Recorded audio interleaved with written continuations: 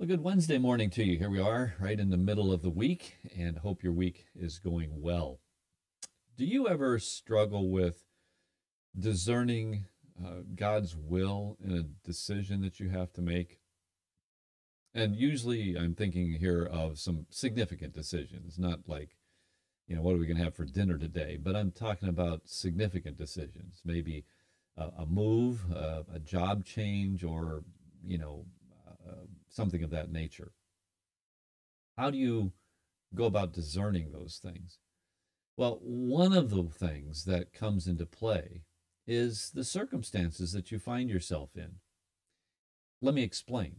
In our scripture reading for today, in 1 Corinthians chapter 16, Paul is wrapping up this letter talking about his desire to and plan to come and visit the Corinthians. So he says in verse 5 in chapter 16, he says, "Now I will come to you when I pass through Macedonia, for I am passing through Macedonia." That's on my agenda, to pass through Macedonia. And he says, then he goes on to say, "It may be that I will remain or even spend the winter with you, that you may send me on my journey wherever I go."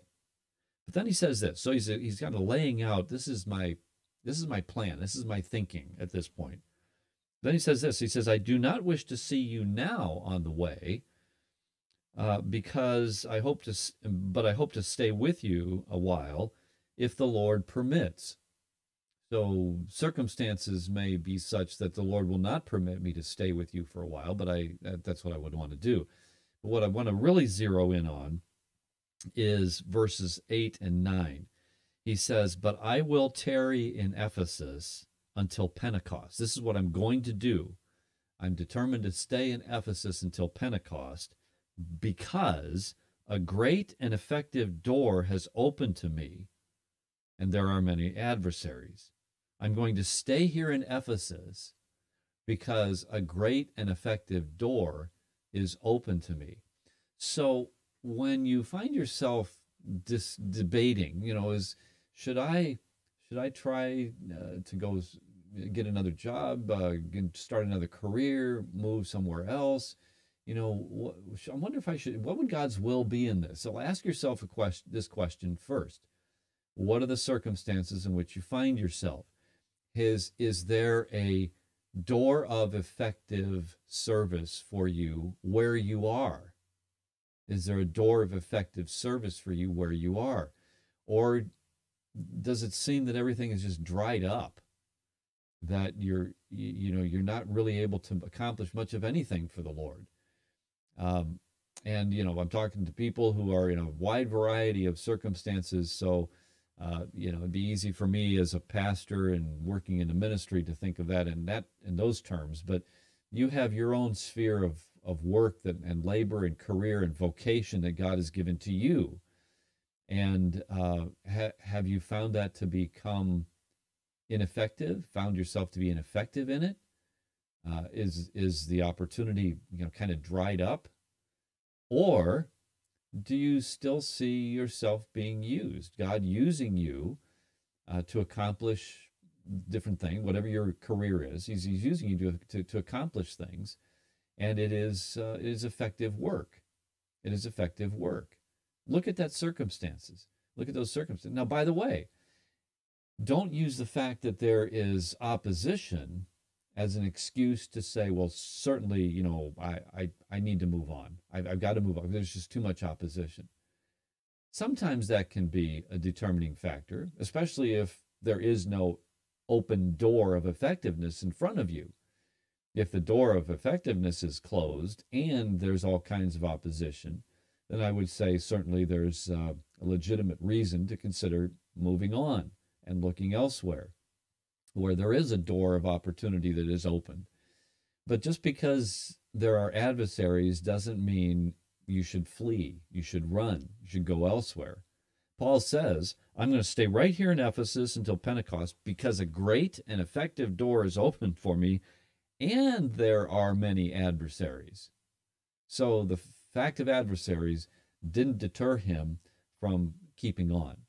Now, as he wraps up this letter, I found verses 13 and 14 to be a very appropriate summary of everyday duties.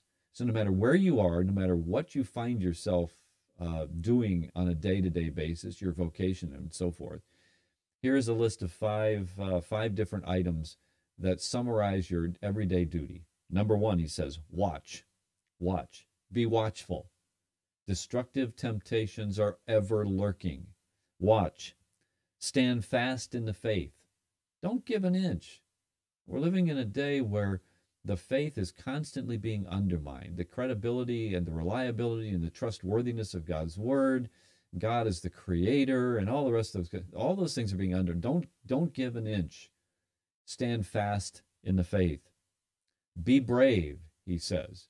The King James says, quit you like men. The New King James. Be brave is a call to brave and courageous living, not cowering in fear every time an adversary shows up, for example. Be brave. And then be strong. Be strong. Why should the tempter find a weak, powerless, vulnerable victim? Be strong in the Lord and in the power of his might. And then he says this, let all that you do be done with love. So act out of love. Love for God, love for your neighbor, even love for your enemies. Let everything you do be done out of love. All right, well, there's a good nutshell of our duties today. And I trust that wherever you find yourself laboring in the will of God with an open door before you, that you will watch, you will stand fast in the faith, you'll be brave, you'll be strong, and you'll do everything that you do out of love. May God help us. Our Father and our God, indeed, do help us. Help us to be the people of God you would have us to be. Help us to fulfill the duties that you've placed upon our shoulders. And I pray that you would keep open before us door of opportunity of effective labor for your glory and for the good of your people and the good even of the lost around us. And this we pray in Jesus' name. Amen. All right, well, have a good rest of your Wednesday. God bless you in it.